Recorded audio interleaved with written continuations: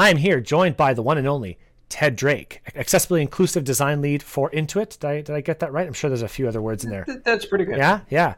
Let's talk about Intuit. How is it structured? How is the accessibility team structured? Because you guys, like I said, are unique in the way that you're doing it. And I love how it's organized. You've given talks at CSUN. You've given talks, other webinars about how it's organized. Can you give us a very high level on that, just so we can start the conversation? Sure. And I'll also say that I have a unique position at Intuit. One of my managers, one of my big mentors at Yahoo, she moved to Intuit and she became the head of the chief technology officer, the core technology. And so I came to her and I said, I know that Intuit could use someone for accessibility. They already had a program, but I'm interested in coming over. So she went to the CTO and she said, let's create a position for him. And so they created a position specifically for me, and they didn't have any job description. They just basically said, do whatever needs to be done. So I recognize that I have a very unique position. I've had a lot of freedom, but my position was basically to understand what were the gaps and the opportunities, understand all the products, who are all the teams. So what we've done is we started with a small team in core technology because we had to work with the engineers first. We had to fix gaps, create the automated testing and all those solutions. After we got to a good level of accessibility, then we needed to shift over to design. Because we can't just keep patching. Right. You need to start incorporating accessibility from the very beginning. So we switched over to the Intuit design system so that we could be part of the core design team about 3 years ago. And now we're able to start doing those design system questions. We're able to incorporate as much as we can in the earliest stages so that designs are going to engineers with keyboard accessibility, with headings, with tab orders, reading orders, descriptive text. And that's reducing the bugs we have to fix later on. So we have a small team that's within the design system team. We have an employee resource group for abilities. We also have an employee resource group for people over 50, our silver group. We have a lot of private Slack channels for people, for instance, that are cancer, neurodiversity, deaf, hard of hearing, things like that, where they can have their own community, but it's not indexed by Slack, so they can be private. And then we have our champion program. And currently we've had 1,600 people, which is about 10% of the workforce, has gotten a badge. We have level 2 champions. We have about 24 level 2 champions, and they're the leaders within their teams. And we have, I think, 5 level 3 champions, and they're the global leaders. 3 of those are full-time. One thing that struck me as you were telling this journey, because it really was a journey, it didn't happen overnight, right? A lot of accessibility professionals, a lot of consultants, a lot of subject matter experts, we are quite frustrated at the speed of which sometimes the implementation of accessibility or acceptance or groundswell, whatever you might call it, acts. And from when I hear your story, I didn't catch how many years. Maybe you didn't say it. Like, how long was this journey from when you started to build this groundswell to where you are now? Give me a rough timeline of how long it took. I've been at Intuit for, I think, 11 years now, and the champion program launched 5 years ago. So this wasn't an overnight thing. And how do you manage those expectations of, we want to get here, we're not there now, and still I'm assuming you didn't get yes, yes, yes all the way through. It wasn't just people throwing money at you and saying, go ahead and do all this stuff, right? I'm sure there was resistance along the way as well. No. I never asked for permission. Okay. Now, keep in mind that I said I had a unique position right. Intuit, and so I was able to run experiments. The Accessibility Champion program was just an experiment. I thought, well, let's see if we can get 100 people to sign up for this. No budget, just simply ways of acknowledging that people were doing the work that they did. And then over the years, it's built up. The only feedback I've gotten that I had to change was we used to give $100 credit, like a spotlight, to everybody that becomes a champion.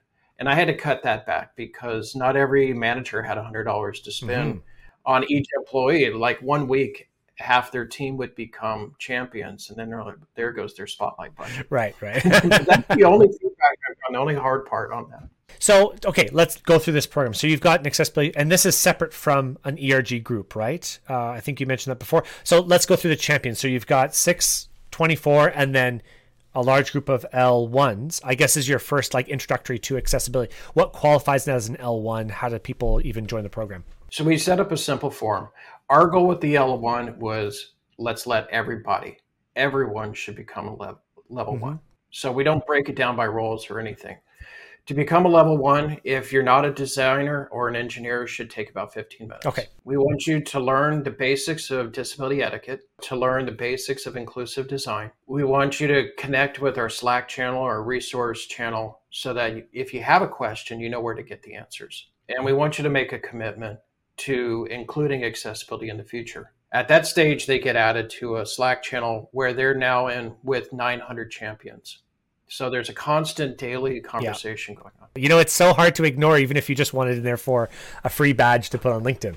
And if you're a designer and engineer, we ask you to install browser plugins, VS and Figma plugins, run your first Lighthouse audit, and basically set up your computer for success for keyboard and such.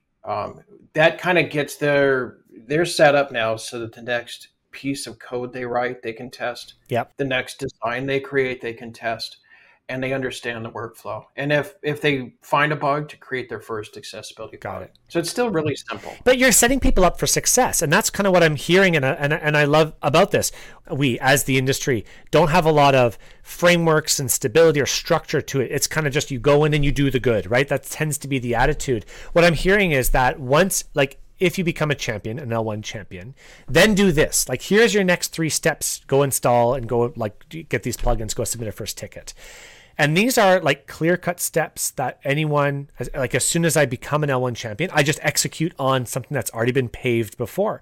And we don't talk about that enough, I think, in our industry. Paving the way for the next advocates or the next people coming on, making it easy for the next people just to say, oh, okay, I can get that. That's so critical in creating a sustainable practice long-term, right? That's going to, like an engine that keeps running. That's the oil that we kind of put in.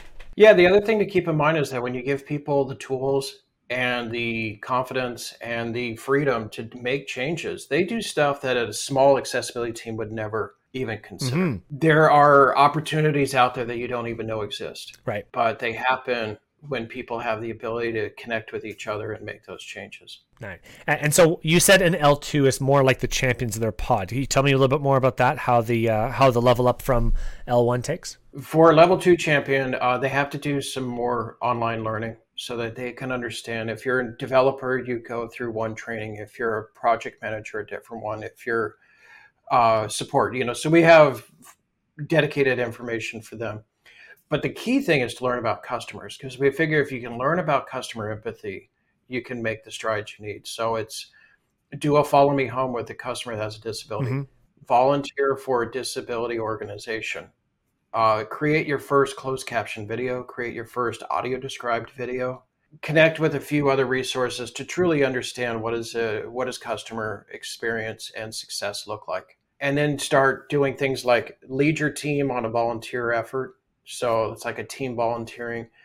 We want you to do things like host workshops, start becoming the mentor and the leader, so that when you become a level 2 champion, you're then part of a group of 24 people. You work together on projects, but you're also the person that, if someone on my team has a question and I don't know the answer, then I can go back to the other level 2 champions, get that answer quickly. And if I know the answer, then that's great. I can just immediately tell them, here's what you need to do, or here's the resource you need. That's so cool. And what does leadership think about this, the whole program? It's been really successful, really supportive, because we're focused on personal development. And as you're developing as a leader, as a mentor, as a better engineer, as a better designer, that's improving your work in general. Every manager I've talked to, because before somebody becomes a level 2 or level 3, we always have a conversation with management to make sure that they understand the roles and the responsibilities.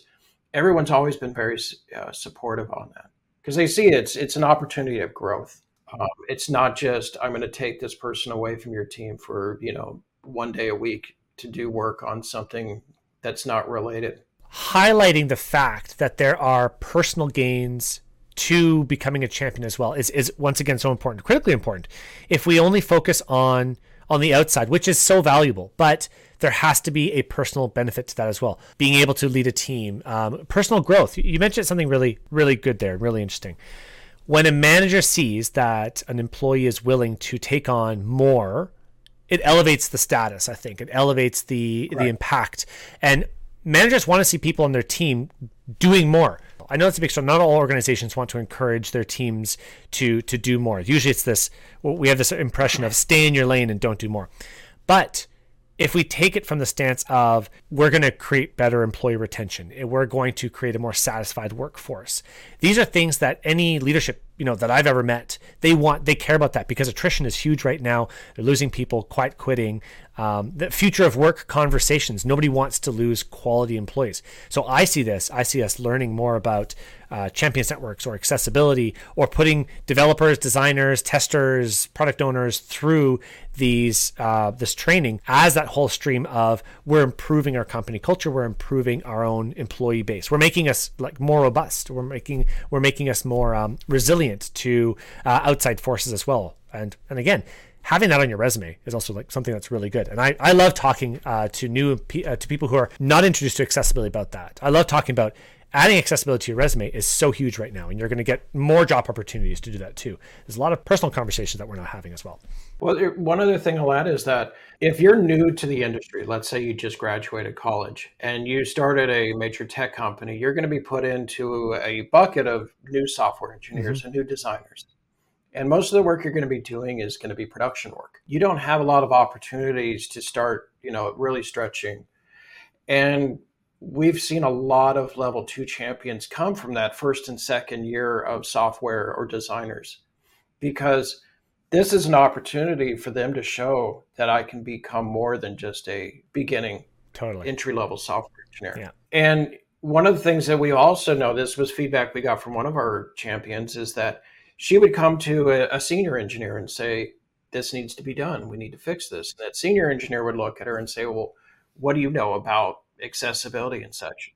So what I do is whenever anybody comes to a level 2 champion, I publish an article on our Insight, our intranet, that describes this person, what they did to become a champion, their history, their journey, why, their specialization. So if that person then goes back to a senior engineer and says, we need to fix this, if they search for that champion, they're going to have the answers. Oh, cool. Because I want them to be able to feel confident to talk to senior leaders and senior managers and senior engineers and designers. But I also want them to get the respect that they deserve. And that's part of it. It is part of it. That respect, and I'm using the word authority a lot. We need to hold some kind of authority within an organization, and I think the way to do that, I think the way to move that forward, is to take ownership of certain parts. Let me own this. Let me command respect by owning this part and speaking your mind and sharing what your knowledge is. And I mean, lucky to have you as a leader who will publish things like that.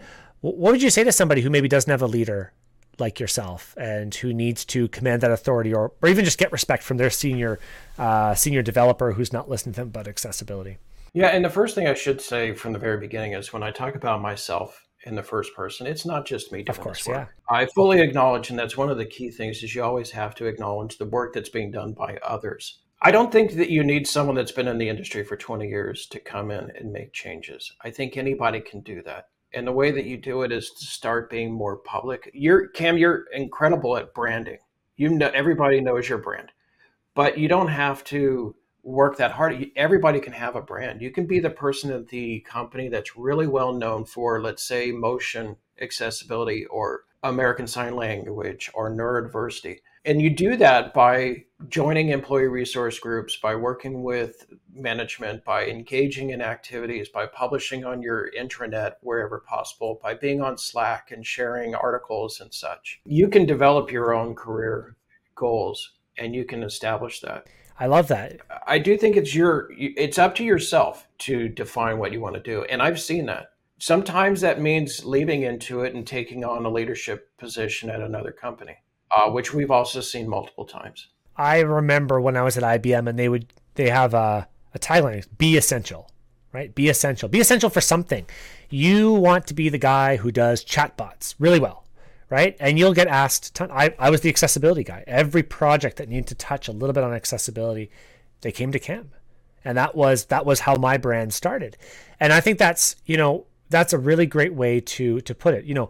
Maybe you're the person who just loves doing video editing and you make captions like that.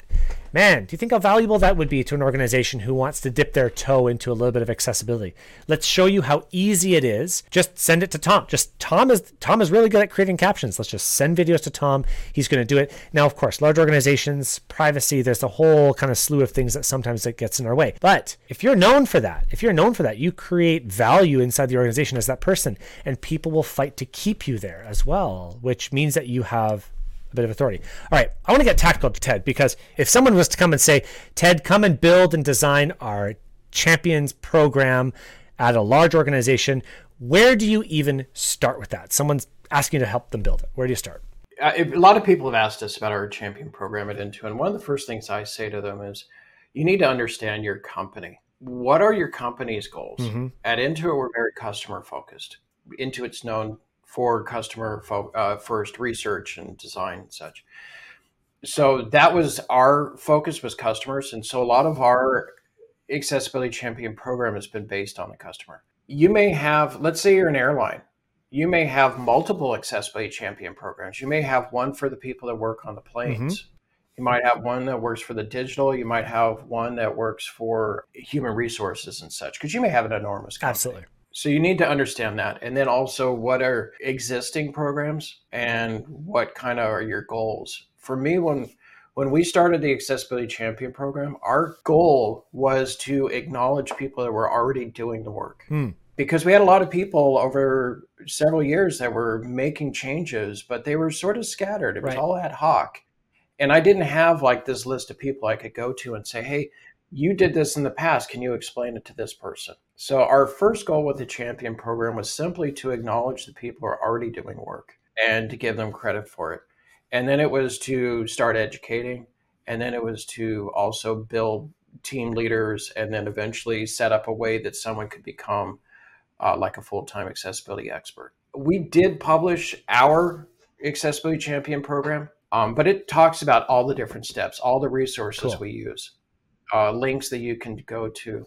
The other thing is, think about metrics. Mm-hmm. So a lot of times that's one of the key things that makes a program successful, is how can you show numbers? How can you show growth?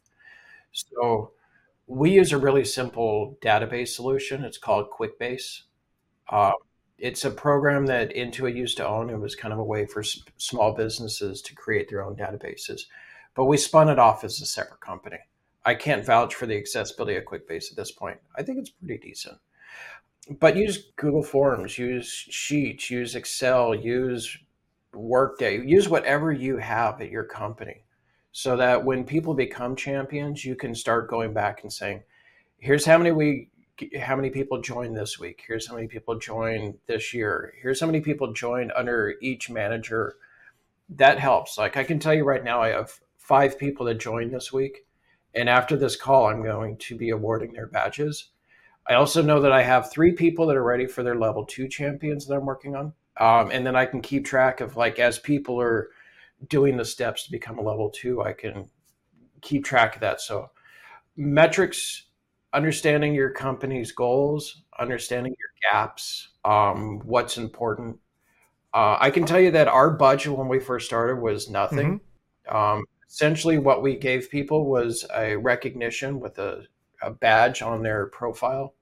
We gave them a spotlight. Now it's a non-monetary. It's just a way of saying to the manager and the employee, congratulations for getting this badge. Mm-hmm. We gave them stickers. Cool. And stickers are cheap. Stickers are cheap, yeah. Now, you said at the very beginning you have $0, which, let's be honest, is probably the situation for 99% of the people out there who are running their own solo practice accessibility advocacy within the organization. But what you said there costs $0. Learning about your organization has got to be the first step. And it's got to be more than just my boss doesn't care. You talked about goals and objectives that the organization has. I love looking at those like DEI pages, or I love looking at corporate investor relations pages as well. Those are really good for getting data and facts and figures and stories. Like what does the company prioritize for next quarter? Like, you know, if you can start to talk towards those goals, then your boss, your leadership team, the directors and stakeholders, like all these people will naturally fall in line because that's what they're hearing at their level from the top down. So learning about the organization. Now, what do you think that shows leadership when you show them metrics around how many people have joined the organization? joined the Champions program? So our champion program was based on something that was done earlier. Mm-hmm. It was the Intuit Pride Network, and there was a lot of legislation going on about gay marriage and equality. So they created a Pride badge, which they wanted people to be able to watch a Pride video about what it means to be LGBTQ, Mm-hmm. and become an ally. Mm-hmm. And so that's what kind of inspired a little bit of the champion program, the simple formats and stuff like that. But to be able to show 1,600 people, which is approximately 10% of the people at Intuit, have completed a badge. Mm-hmm. That just goes to show that this is something important. So cool. The other thing is that the conversations have completely changed. I'm no longer going into a meeting and saying accessibility means people being able to use our products. It doesn't mean that the doors are locked. It doesn't mean that the servers are down. Mm-hmm. It used to be I always had to describe what accessibility means. Right. Now I can go into meetings and we're talking about complex parts of accessibility, like readability, keyboard navigation, data visualization, ARIA roles and attributes. It's no longer the beginning because the basics of accessibility are being discussed by all the champions. So cool. Have you discussed sonification yet for charts? Yes. In fact, one of our level 2 champions did a lot of research on sonification of charts, and he led a project for Mint. And Mint iOS was one of the first big apps to launch with Swift UI's sonification. Oh, no way. If you're using it for iOS, you can go in there and you can listen to your budgets and everything. So cool. He's now over at Apple. Oh, wow. Sonification, for anyone who doesn't know, is just audibly being able to listen to things like charts. It was developed initially by NASA, if I remember correctly, because there was a blind astronomer who wanted to listen to graphs and like radio waves. So it was initially developed by them, trickled down kind of throughout everywhere. And now people are looking at how to implement it on things like doc charts. Yeah. Yeah, there's been a lot of development on sonification. Bloomberg worked with Yahoo on it because there were stock brokers that needed to be able to hear when there was a quick jump in something. We also brought in Brandon Biggs, who is getting his doctorate in sonification, Georgia Institute of Technology. Brandon Biggs is also a QuickBooks customer, and he works with Smith Kettlewell at iInstitute. But anyways, he came in and did a lunch and learn about data sonification, which was attended by Ryan, who became level 2, and then did that Mint release. So cool. That's really cool. So it's like a circle of development. We develop each other. Yeah. Ted, I feel like you and I could be chatting about this all day long because I think it's so interesting. Like hearing and understanding people who've gone through it. And I think the big takeaway for me is definitely this wasn't an overnight thing. I think that our expectations, sometimes we join an organization or we've been told no so many times that we're kind of like being pushed down and I'm just going to give up on accessibility because it's not worth it. People keep saying no to me. Whereas if I understand the tactics and trying things a different way and understand the organization and thinking about it as a leader instead of just somebody who's trying to push and wedge their way into something, right? Let's work with our leadership teams in ways that maybe we're not comfortable or we're not used to and try to incorporate in a different way. I get that from you. And I think that's really excellent. Ted, thanks for all your work and Intuit's work and your team's work. I think in the industry, I think it's just wonderful to hear and learn from you. Ken, let me give 2 other points before we go to questions or anything like that. One is that the champion program has not saved us any time. So that's one thing that people need to know is creating an accessibility champion program is not going to mean that you can spend 25% less on accessibility. What it means is that I'm spending less time on the basics. Right. And I'm spending more time on the global issues, the design issues, the working with leadership and stuff. So having a champion program, and I also spend a lot of time coaching and mentoring and working with our champions. So don't think about it as a time saving. Think about it as being more efficient and multiplying your effort. Yeah. And the other is if you're interested in joining or starting a champion program, on LinkedIn, there's a group called the Champions of Accessibility Network. Mm-hmm. And it's a group of companies that have champion networks. It was co-founded by the BBC, Skyscanner, Intuit, and a bunch of other companies. And some of these companies are the ones that I went to and said, we're thinking of doing a network. What are you doing? Right. How are you basing it on? So cool. One thing that you mentioned earlier, it really sounds like there's almost like a tipping point going back to when you talked about leadership. And, at one point you had to go in and say, yes, this is accessibility. This is what every conversation has to start like that. All of a sudden, when you said 1,600 members, right? All over. When you have 1,600 members, 10% of the company, there's a tip that happens, and no longer is it just this thing that one guy's doing over there. All of a sudden it becomes the conversation, it becomes the norm, it becomes normalized. Ted, why is this important to you? I kind of always go back to the fact that I'm an old punk rocker going back to the 80s. And so for me, it's always been about, the underdog, and it's the DIY, do it yourself mentality. When you see a problem, you fix it. When you see an opportunity for others to grow, you take that. For me, with accessibility, it's always been about there are challenges out there that I still want to solve. I never get bored because every day there's something different. And every day I see progress in others. Getting to know the customers, getting to know the communities, that's where it really matters for me.